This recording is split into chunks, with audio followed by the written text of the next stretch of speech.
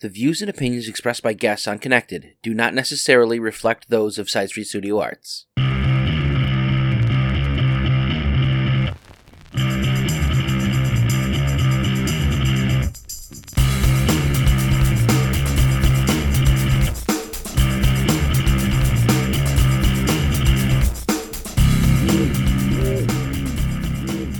Hey everyone, welcome to Connected, the podcast from Side Street Studio Arts, where we have conversations with members of the arts community. I'm Nick Mataragas, one of the assistant directors at Side Street, and joining me this week is Ellie Maitland. Ellie is a very unique individual in the performing arts community, as she does something that's both amazing and something that's kind of part of a bygone era that is now kind of making a comeback. If I'm using the term correctly, you are a Foley artist, right? Yeah, that's absolutely right. Perfect. Great. Because I always just assume that's the right term, but it could be like sound engineer or something. I don't know. Well, that is a bit of a can of worms in and of itself. There are some people that do insist that Foley is specific to film and relies on bespoke sound effects that are created to be specifically synced to picture. But because of, like you mentioned, we're in basically a renaissance of audio drama at this point, and that is largely because of podcasting, because there are just as many fiction podcasts out there as there are nonfiction podcasts. Hopefully your audience is aware of that and excited to dive into some of those if they haven't been previously. But it's kind of one of those things where it's named after Jack Foley, who was a Foley artist, or originally known as a walker or a stepper at Universal Pictures back in the 1920s and 30s and 40s. And he is credited with pioneering a lot of the concepts and a lot of the execution that is still used today. But there were a lot of other people at other studios that were doing the same work. Part of why it took so long for the term Foley to be coined as it is. It wasn't actually added to the dictionary until after Jack Foley passed away. But it was apparently in pretty common parlance, at least at Universal Studios, as recently as the 1950s. Huh. That's interesting. I didn't know it was actually named after anyone. Yes. And it's interesting that you mentioned that it's like film, because I always, like, the first time somebody tells me uses the term Foley artist around me, I always picture like in a radio studio, the guy with the giant sheet of metal making the thunder sounds. Oh, I've got so many stories for you. So yeah, originally, Jack Foley was working at Universal as an interstitial director. He did the close-up shots for films, but the year that Universal's big film was supposed to be Showboat was 1928, and that was going to be a silent film adaptation of the stage musical. But a couple of months before that was slated to be released, Warner Brothers released Al Jolson's The Jazz Singer, complete with actual jazz singing in it. So I always imagined that the CFO of Universal at the time, Carl Laemmle, like burst into Jack Foley's studio, chomping on a cigar, like old time businessman style. It's like, Foley, Showboat's primed to sink. We gotta make this bird sing. And there are some differing opinions and histories about why Jack was uniquely suited for this position. But there is some history that indicates he was a radio man before he started working at Universal Studios. And I think that's probably the most likely thing, because while he is credited as a pioneer for this, it's the same kind of thing where everyone's kind of a pioneer where they get their name on something because they were discovered or they were witnessed doing it. But they were probably doing things that they had also absorbed from a lot of other comparable artists. And when you think about it, a lot of the stuff that we're using in Foley work was used in film that had a precedent in radio, and had a precedent not only in radio but also in silent film, which doesn't sound like it makes sense. But when silent films were traveling around film houses back in those days, they weren't actually silent. The film itself was, but they were often accompanied by trap drummers. Trap is short for contraption or trappings, depending on, again, who your source material is. But these were percussionists that had these large, elaborate, amazing setups of drums and whistles and bells and dog barks and all these other things that they were using to punctuate all the action in the movie. It's pretty well recognized already with things like with the films of Buster Keaton or Charlie Chaplin. Those are probably like the most well recognized ones at this point. But there are also like organizations that still present silent films like they were originally presented to film houses. A friend of mine actually is a gentleman named Nicholas White, and he has an internationally recognized collection of vintage percussion effects that were used in the 20s and 30s. And there's some really, really cool stuff that I've also gotten to use in some of my own stage shows at this point. That is so cool. Now I'm just kind of picturing like a one person band performing with the silent film, which is That's kind very of much what it was like. Yeah. that's kind of an amazing visual to think about. Yeah. So And sorry. no, go ahead. No, it's okay. But a lot of folks that were active in that medium then made the transition to film to the talkies after silent films started getting less and less popular. Orrin Nichols, for example, is most well known at this point, if anyone knows who she is, as the sound designer that worked alongside Orson Welles in the Mercury Theater on the Air. She created the sound effects for his infamous production of War of the Worlds. The sound of the Martian craft's lid unscrewing was her unscrewing a jelly jar in the basin of a toilet because she needed that sound like to echo in that particular way. But she and her husband had been on the vaudeville circuit before she started working with Orson Welles. But I like to joke that we call it Foley work instead of being an orator because that term was already taken. There's also Jimmy McDonald, who was doing very similar work with Walt Disney Studios around the same time too. He also even eventually took over the voice acting for Mickey Mouse after Walt Disney retired. But we still say, let's go to the Foley studio, not let's go to McDonald's. That's probably a good thing. I Yes. think one of the most incredible things about Foley work is this kind of amazing alchemy that it is, because it's, sometimes it's things that actually fit. The sound is actually coming from a thing that we're seeing, but so like, for example, like a lot of times you hear a bone breaking on film or on radio. It's like celery snapping and things like that. Like the ingenuity of that is amazing to me. Very much so. I tend to break the different types of instruments you use into three categories. One of them being like sometimes a cigar is just a cigar. So like fabric will be used for the sound of clothing in like big gestures or action sequences, or shoes will be used for the sound of footsteps, or there's certain sounds that are never going to be as good as the real McCoy, like the sound of a soda can pop topping or the flick of a light switch. Then there would be objects that are built specifically for the job. A good example of that would be the Foley door. A lot of people probably, if they do know anything about this medium, would think of the little tiny door that people use for opening and shutting door sound effects. Another really cool object, though, would be a marching machine, which is a series of wooden pegs that are strung together, and if you roll them, they can be the sound of an army of foot soldiers marching in lockstep.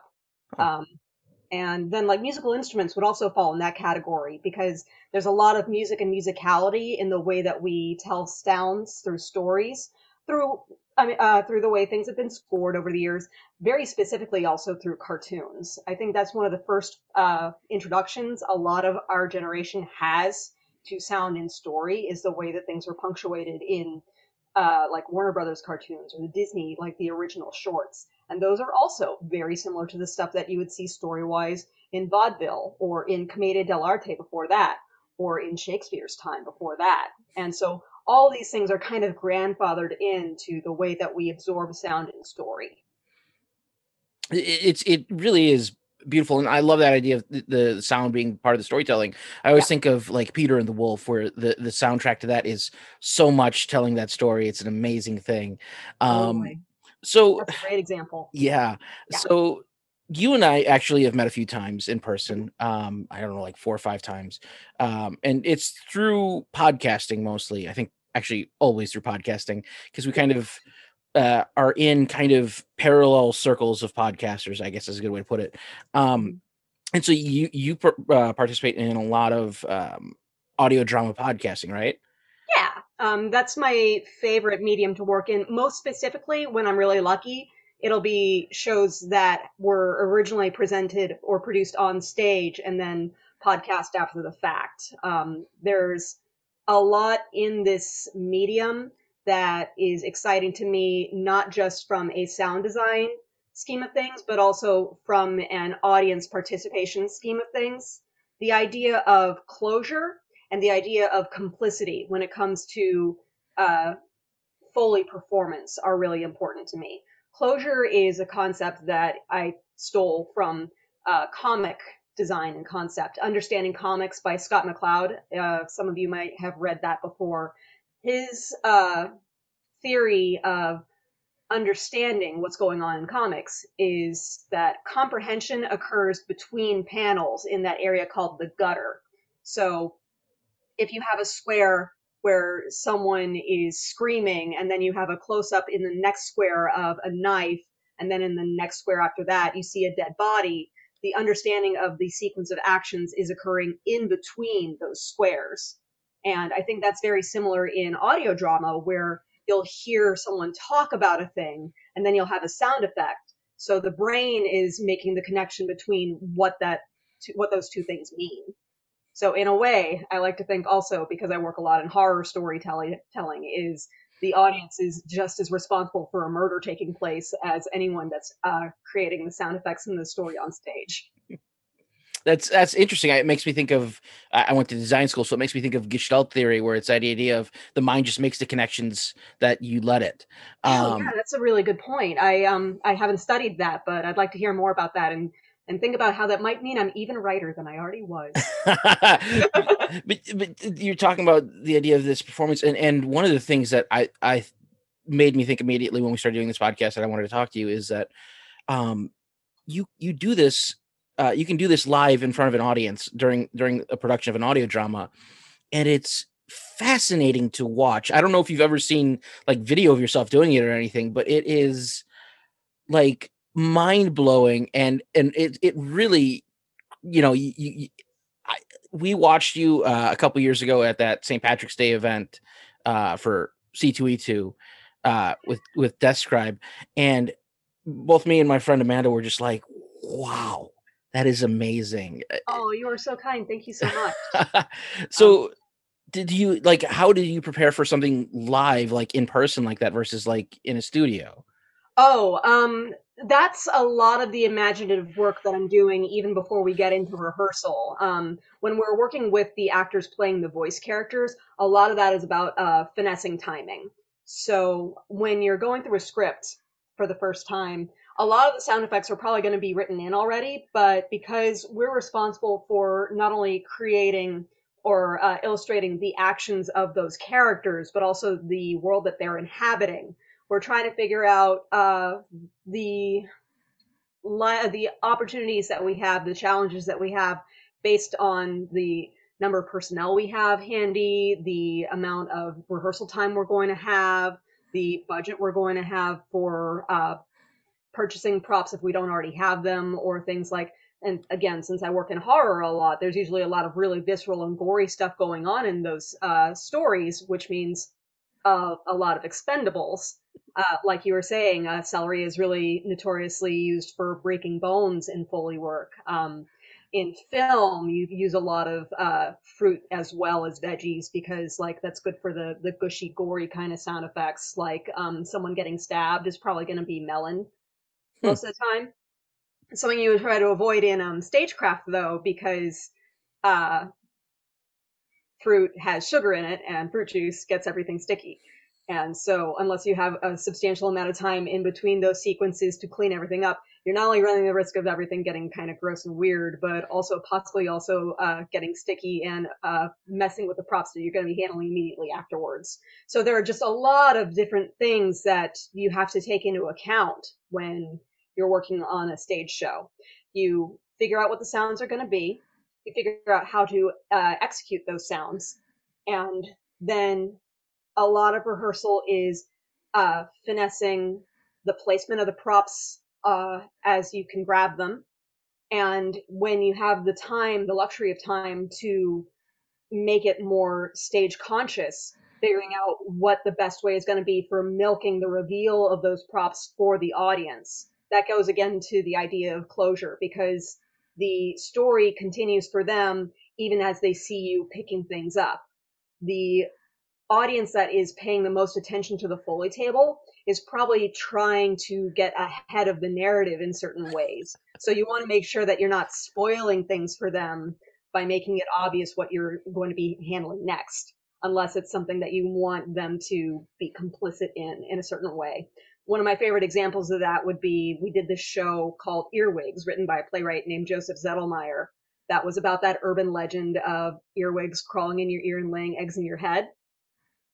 So we have this one character that's complaining about a splitting headache for a good half a page before her scene counterpart says, and then it happened. And so at that point in the narrative, I took off the fancy shrug I was wearing, because Death Scribe is also a formal event, and put on an apron. And I came out in front of the Foley prop table that I had been standing behind this whole show, and lift a black drop off of a pumpkin and pull out a sledgehammer,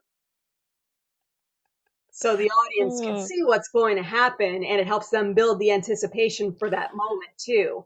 The rest of the sound, because of course that pumpkin was for her brain, her head shattering, but you also want the gush of the brain matter escaping, and then the cascading insects running away after that. So I had a partner who had a 6 foot long rain stick held aloft above their head, and also had a soaped sponge. So the combination of sounds was the crack of the pumpkin, the ring of the sponge, and the of the rain stick being chucked down really fast. So you had the sound of all the insects escaping. Wow, Yeah, that is so cool. thank you. That is so ridiculously cool, and yeah, that is such a concept of the idea of adding to the anticipation by giving them a little bit of foreshadowing once in a while, and giving them that little treat of, Exactly. oh, it's Yeah. gonna happen.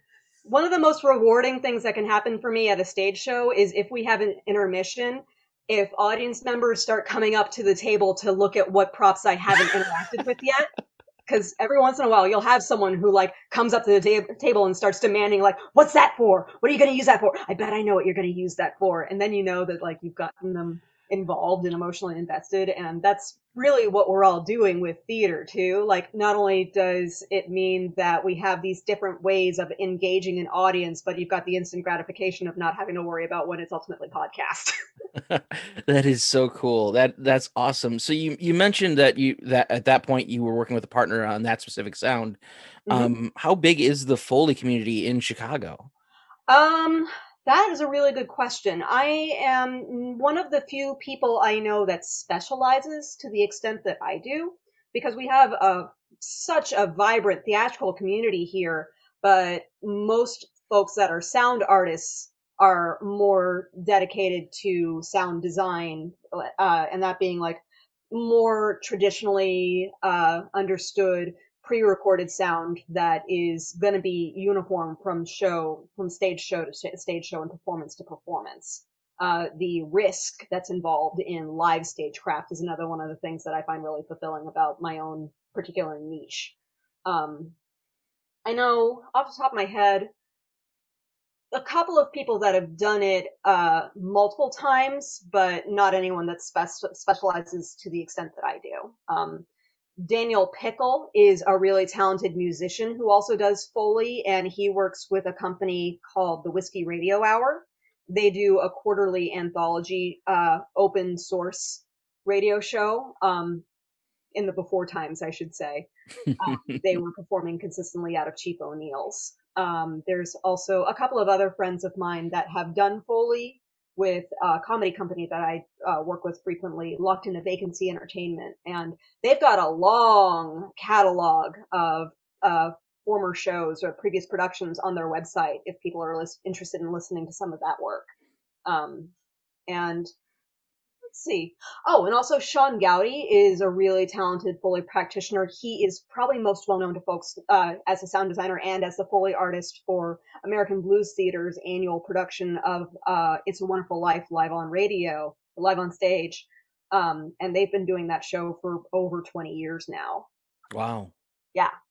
That's wild. Over But 20 one of the great years. things also about the Chicago scene is you have so many interdisciplinary artists here. It's rare to find someone that is just an actor, and that's not a dig on people that find that to be the most consistent and fulfilling way to further their craft. I just think that you see a lot more theater artists here than people that do traditional, like do just one kind of theater all the time.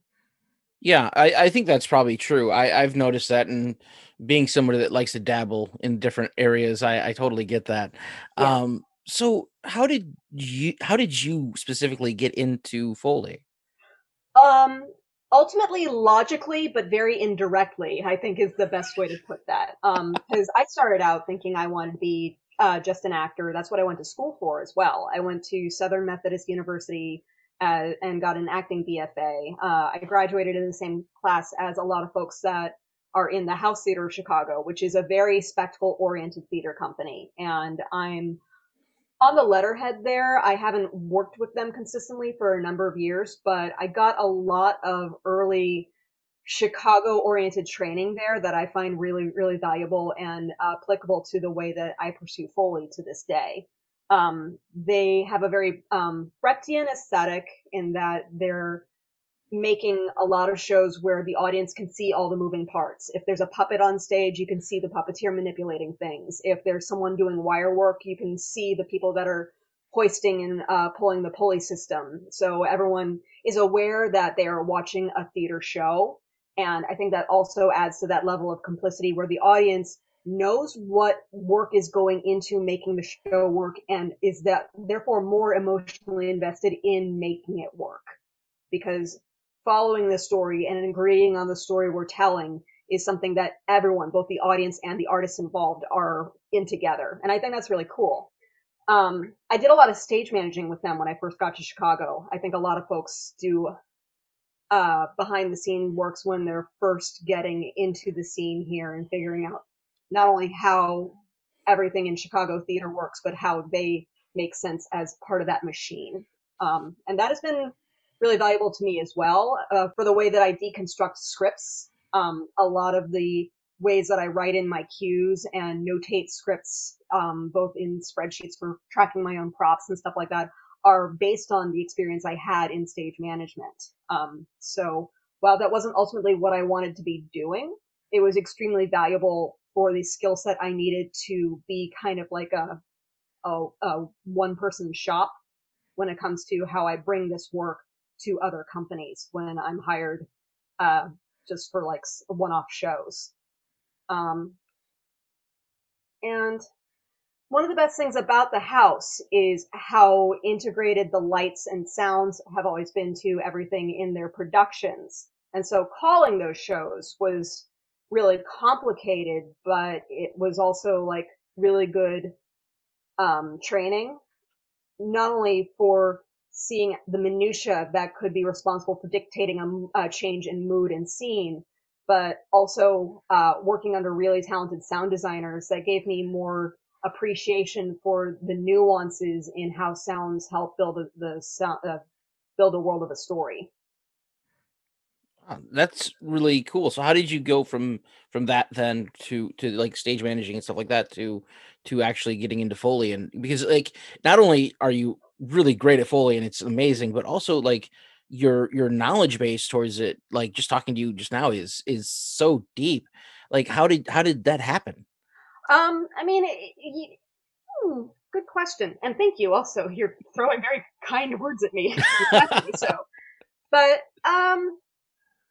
so I worked with house and mostly stage managing for probably 3 years straight. And you know how it is in Chicago's theater scene. The more theater you're doing, the less you're seeing.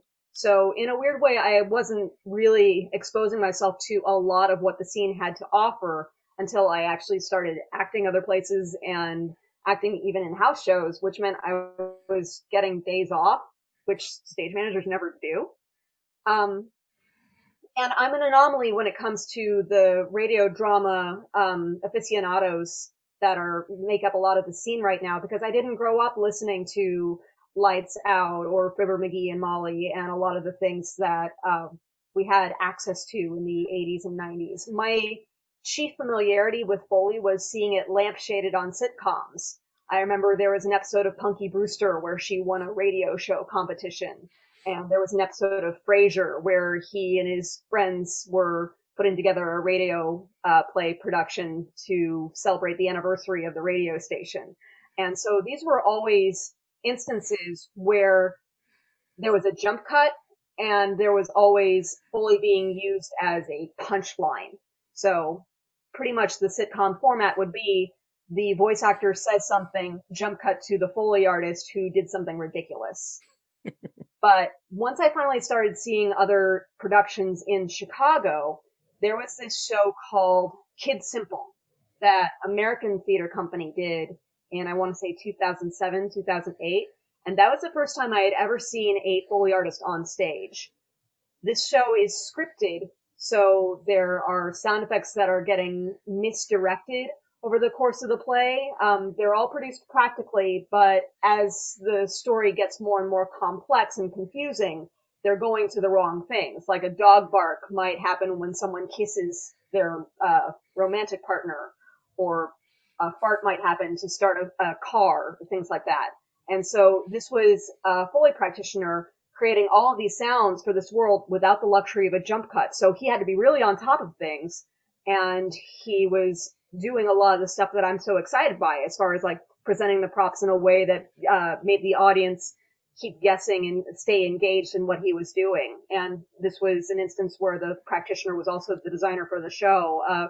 Someone I'm really proud to call a friend of mine now, Scotty Izeri, very talented sound artist. But that was the first time I had ever seen that and thought, oh, this is something that people could do. And I didn't really actively pursue it until the company that I belong to now, Wildclaw, did a fundraiser in their first year as a company called Describe, which is the production that you were mentioning earlier that we had done a subset of in an anthology, like festival kind of thing. But this was an international festival of short horror radio plays where they had a Foley artist on stage. And that was my favorite part of the show to watch. And I was really invested in what they were doing, and started looking for more opportunities to see things like that in Chicago theater. And once I started actually working with Wildclaw on another show, they ended up needing an extra pair of hands at the Foley table for Describe that year.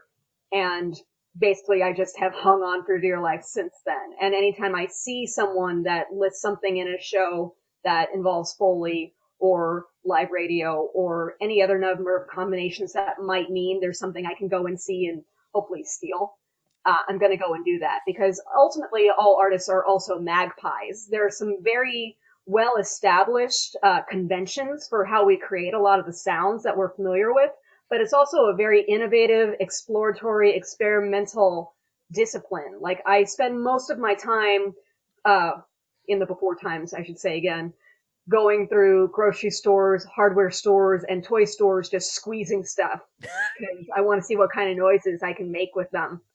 And, well, unfortunately nowadays that would not only be considered weird and rude, but also possibly fatal. So not doing that so much these days. I could just imagine some of the looks you would get walking through, just squeezing things, and I bet that was fun. Guaranteed to be asked, "Hi, can I help you?" Like within 3 minutes of entering any establishment.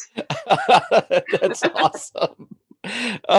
You've mentioned a couple times the term the before times, and obviously the entertainment industry in general has been hugely affected by COVID. How has that affected you as a performer? It's a pretty big bummer, I'm not gonna lie. The shows that I got so much fulfillment out of, having a live audience to play off of and engage with the visuals of this medium, are rightfully not an option right now. And I think that's an important thing for us to all recognize as well. Like, at the risk of getting political, it's not safe out there. And for leaders in the artistic community right now, it's important for us to also agree to that, because anytime a company is putting on shows right now, they're saying that they think it's safe. And I cannot in good conscience do that, because that would be irresponsible not only to the artists that I work with, but the community that we want to support us. So it's going to be a little while longer before we can really start revisiting the way things were, even the best parts of the way things were, because there are a lot of issues that we still have with the way that theater has been functioning in our society for decades now that are really coming to light, which is good. It's good for us to be having these conversations, and I wish that it didn't require a pandemic for us to be forced into finally having them. I have been really, really lucky though. I am that traditional Chicago artist with a day job, and that has been in litigation support, which hasn't slowed down. So I'm still gainfully employed. I have food and roof. So in those respects, I'm very lucky. I also have had really great experiences networking and making friends through the virtual world through this time, because that's the way that we've most effectively rallied around each other, to offer support and continue our friendships. And I've actually worked with a couple of new collaborators over the past year, mostly through Zoom collaborations, which are valuable but also frustrating, simply because Zoom is not sound software, it's conferencing software, which means that the sounds that we are trying to make to support our stories are not going to be served the way they would have been by having an awesome mixer and sound engineer team at in our service when we're creating all these sounds live. Things are going to cut out, things are going to be condensed in ways that don't serve the sound to the full robust extent that we are used to. And in some ways, we've been really spoiled by that, and I miss it. But it does also mean just different creative problem solving and different ways of collaborating. An experience that I'm still really proud of was a production I did of Julius Caesar about 8 months ago at this point, where I was mentioning earlier that one of the big challenges that you have when you're designing for live shows is the number of hands you have at your disposal. And so the biggest moment in Julius Caesar would be when all the senators are stabbing Caesar. And so in this instance, I had to do some delegating with the other artists that were working on the show with me, in this case, the voice actors. So I had all of the voice actors playing senators create their own sounds of unsheathing their daggers, which they were using just cutlery from their own kitchens to accomplish. And then I handled all the gore sounds as they were making exertion sounds of stabbing and brutalizing this man. So it was them with their voices and their knives, and me with a bag of lettuce and celery and a soaked chamois for as the stabbing sounds all got juicier and gushier and grosser. And one of my favorite things about that is having literally created a Caesar salad. Wow.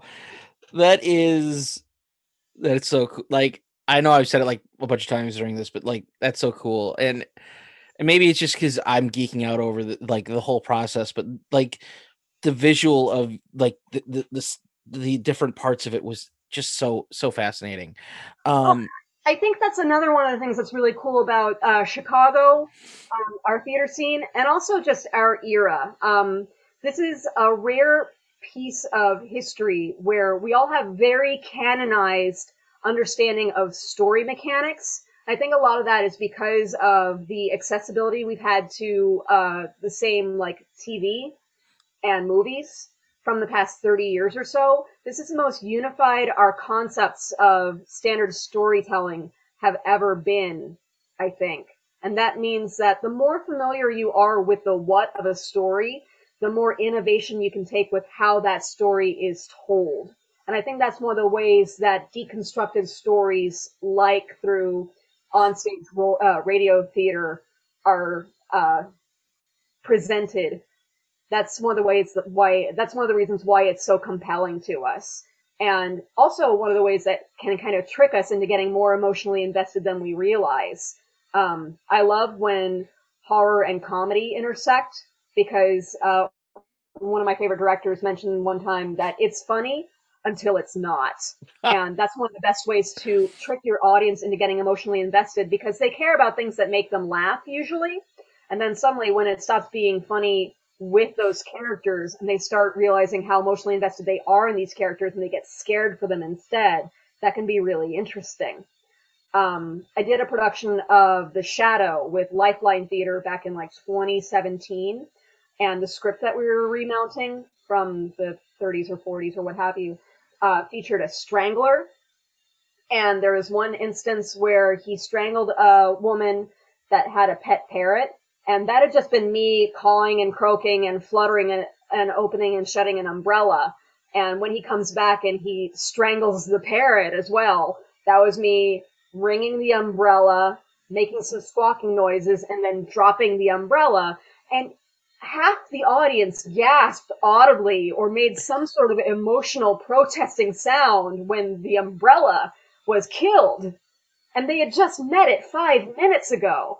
And that to me is a testament to how desperately we want to be emotionally connected to each other and, again, to make those stories work.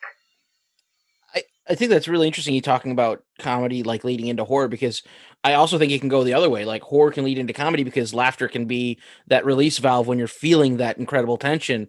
Oh, absolutely. I've had that as a performer on stage before, where the audience got very uncomfortable and they released it through laughter.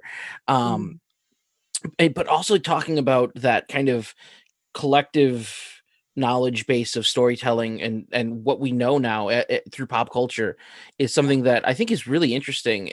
And there are different people within the theater community. There are people that are like, pop culture stuff that doesn't fit into theater, and then there are other people that are like, no, we need to embrace this because it creates commonality in the audience. Yeah.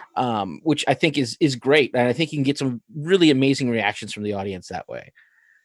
Absolutely. I'm really curious about what vocabulary is going to still be unified 20 years from now, just because I think we're at a glut of media at this point. So some kids in these generations may grow up never seeing any new content, or they may be seeing only new content, or somewhere in between. So it's going to be really interesting to see like what conventions stick around, what like expressions stick around, what makes sense. Like I know people that only ever use the second half of figure of speech or only say the punchlines of jokes. What is that going to do to translate to younger generations and what they're understanding about just like the way we're communicating with each other?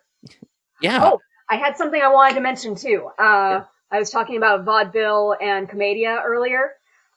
So one of the best ways or most well regarded ways to create the sound of thunder in Shakespeare's era was at the big theaters that had a thunder run, which was a series of gutters that was constructed over the audience, where stagehands would literally roll wooden cannonballs back and forth for the sound of rumbling of thunder. Now, there's this playwright who was active in the late 17th, early 18th century named John Dennis. He had this play called Appius in Virginia. You know that one? I don't know it specifically. No, does. It wasn't successful. But what was successful was the way that he created the sound effect of thunder. It was a portable, long, thin sheet of metal that people wobbled backstage. He was the inventor of the thunder sheet. Now, when Appius in Virginia closed, about a couple of months later, the same theater remounted a production of Shakespeare's Macbeth, and they used that effect for storm sequences in their production. And that is where we get the expression, "You're stealing my thunder." What? I know! That is so cool. Like such a weird, like that is that we could talk about the history of different expressions forever, because that's some of the stories behind different expressions are amazing, but that is great. That is a great story. Wow. That is so cool. So you mentioned kind of the Chicago theater community is going through some changes, not just because of the shutdown, but we've seen I think the best way is to put it is an increase in a want for accountability for people in charge. Um, Yeah. have you seen like because like whether it's been like a Me Too thing or a diversity thing or just a safety thing or just stop treating us like we don't matter kind of thing, Hmm. um, there's this upswing, and I don't know if you've had experiences with that of hey, the smaller people, the people that are kind of the ones doing the legwork, we're taking back this community. Hmm. Have you had experiences with that? I have had not enough experiences with that, I'm going to say. I think that there has been a lot of brainwashing from the top down in our culture over the past, like, I can only speak to the past 15 or 20 years because that's how long I've been active in the theater scene and also as a grown up that, got up on her hind legs and made her own decisions.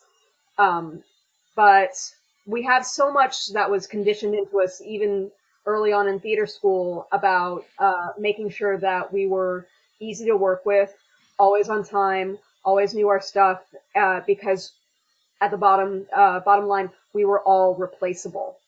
And I think that has resulted in a culture of convenient intimidation that means that people are scared to speak up for themselves and typically will only ever do speak out if they're seeing someone they care about is coming to harm.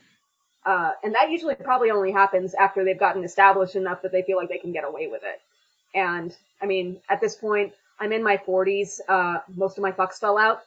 So it's easier for me to have the confidence that I need to and the experience that I've needed in order to call people out on what is not acceptable. But that has also harmed me as an artist and practitioner before as well. Um, and sometimes it's because people are scared of speaking out to their board. Sometimes it's people are scared of speaking out to their friends. It's also a really tricky industry because so many of us are emotionally connected in ways where we're not just turning off our hearts and minds at 5 o'clock. I think that's really well put, and there is. I think I agree with you that I think a lot of the issue and is that whole concept of opportunity of like I'm going to tolerate this because there's an opportunity here, or coming from an improv theater in the suburbs that I'm no longer with, people like I'm like, why are you putting up with that still? And they're like, well, I get stage time, and I'm like, you can get stage time somewhere else. Hmm. And I think it's that lack of you mentioned confidence, that lack of confidence of you can move on from something not good and find something else. And I Yeah. think specifically Chicago, and since I'm based out in the suburbs, it's a little bit different, but Chicago is I'm really proud of the things that are starting to happen. Yeah. Um, and the fact that even in places that people love, like even like the idea of I love what they do here, but no, there has to be accountability. And I think that's something that because it's such a smaller, more spaced out community, the suburbs scene is a little bit behind on that. Hmm. But it is uplifting to kind of see things starting to happen. But yeah, we gotta be better at it. I am cautiously optimistic. Like there are a lot of different things that are a lot of unfortunate factors because we also like no one wants to hurt each other's feelings, but we also don't want to be harmed directly ourselves. Which often also translates to if someone has a bad experience somewhere, they don't say why, they just quietly never work there again. Or more direly, will say to their friends and colleagues, you don't want to work there either. And so the group that caused the problematic environment in the first place doesn't learn Yeah, anything from the experience. They don't know why they are suddenly the persona non grata because they're either unwilling or unable to see the harm that they're causing.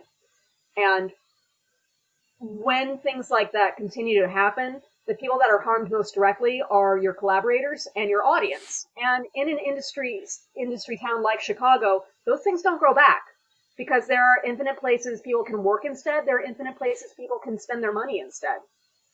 right. And that's the beautiful thing. And Chicago has, for better and for worse, it's a community that has its roots in this blue collar mindset in everything, including theater and comedy and everything, where it's like, no, we're here to do a job. And I think that's what's kind of beautiful, but also it can be harmful at times. That idea of this is work. Yeah. And that is another really important part at the heart of it. I have gotten some opportunities that I really value at this point, even to design for community theaters out in the suburbs. And when I have done that, I have been like well paid, and I have been treated with respect, and I have had really invested collaborators. And my first takeaway from an experience like that was, well, heck, why does the storefront scene treat itself like it's so much more important than these community theaters?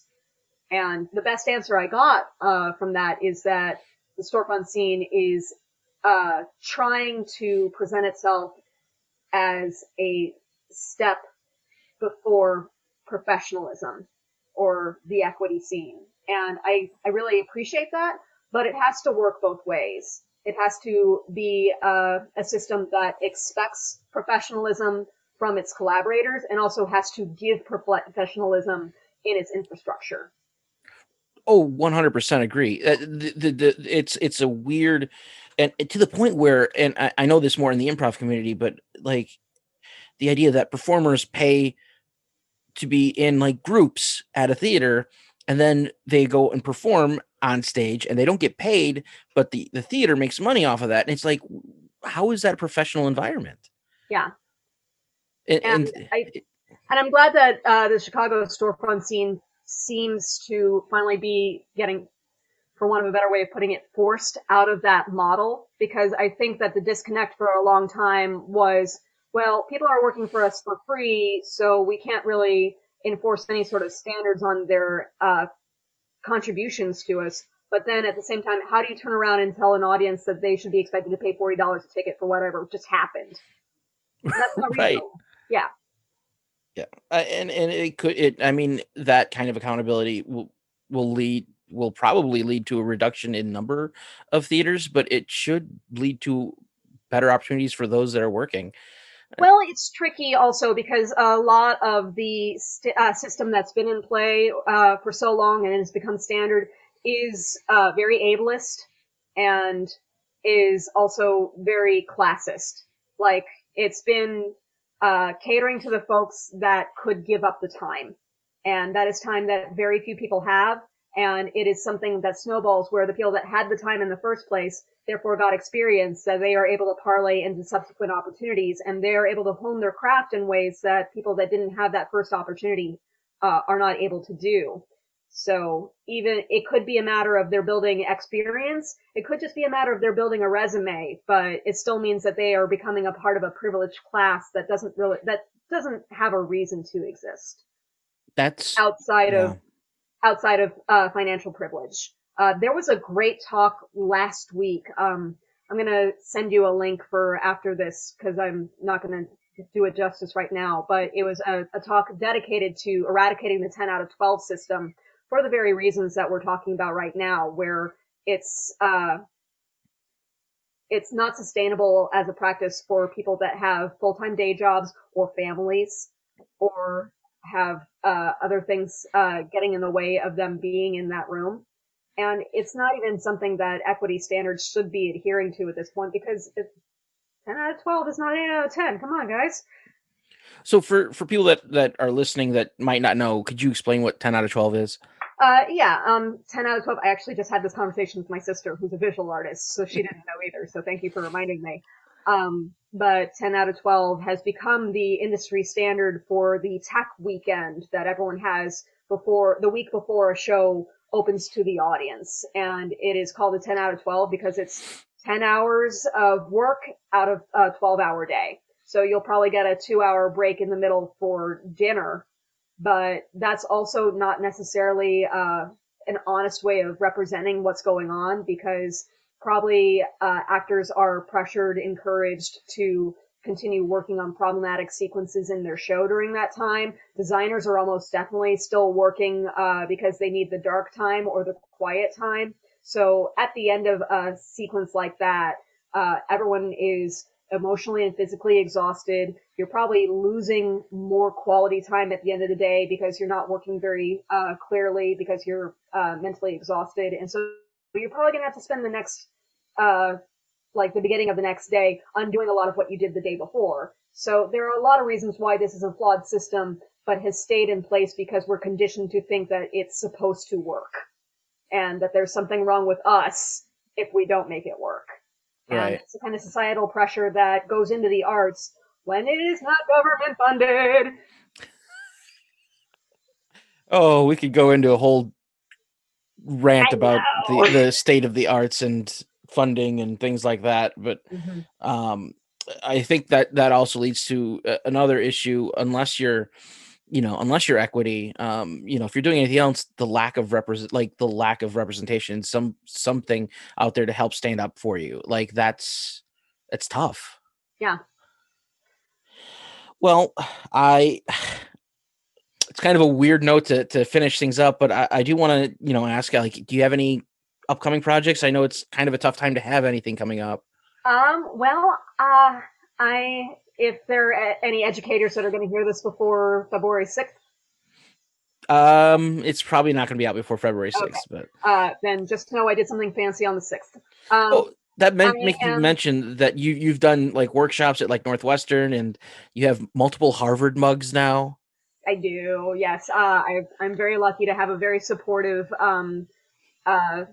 social base and also artistic community around me. I am really lucky in that respect. But my next upcoming project, I'm actually going to be collaborating with Professor Neil Verma and playwright Brett Neveu and composer Matthew Muniz on a production of a new work called American Bottom that is being produced for audio drama through Red Orchid Theater. That's going to be being released sometime late spring, early summer.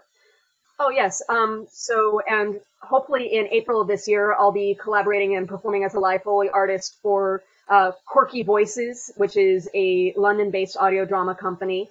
And they'll be doing a show over Zoom, either independently or through the Ireland Hearsay Audio Drama Arts Festival. So you can watch for that information at Quirky Voices on Facebook or the Hearsay Audio Drama Festival in Ireland on Facebook. And other than that, if any of your listeners have questions, I hope you'll send them my way. Awesome. Yeah, definitely. And if people want to just kind of experience more of your own work, like already like done stuff, is there anywhere they can find that? The smartest thing would be for you to have a website at this point, but I sure don't. But I would recommend that you listen to the archives from Wildclaw Theater's Death Scribe Festival, which you can hear on Wildclaw's SoundCloud account. Or you can also go to lockedinavacancy.com. They have archives of all of their comedy shows, and they have been in regular production since 2014. So there's a lot of monthly content out there from there, and there are at least 50 plus Death Scribe pieces out there for you to listen to as well at this point. Wow. Awesome. Well, thank you so much, Ellie Maitland, for joining me. I want to thank all our listeners for listening to this episode as well. If you're listening, please make sure you're following us. If you aren't already, also rate and review the show because we really appreciate that. And you can follow Side Street Studio Arts on social media or at sidestreetstudioarts.org. And you know what? You can tune in every Wednesday. We're going to come out with a new episode every Wednesday of Connected. Also, just as a side note, I think this episode will be out before submissions close, but submissions are open for the Elgin Fringe Festival. You can go to elginfringefestival.com to check that out. But once again, thank you all for joining me. Ellie, thank you so much for joining me. It has been amazing. Thank you so much for having me. And thanks so much to your listeners.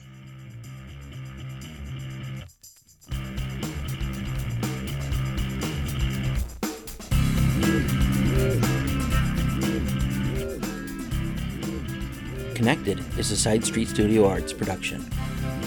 Music by Tanner Melvin.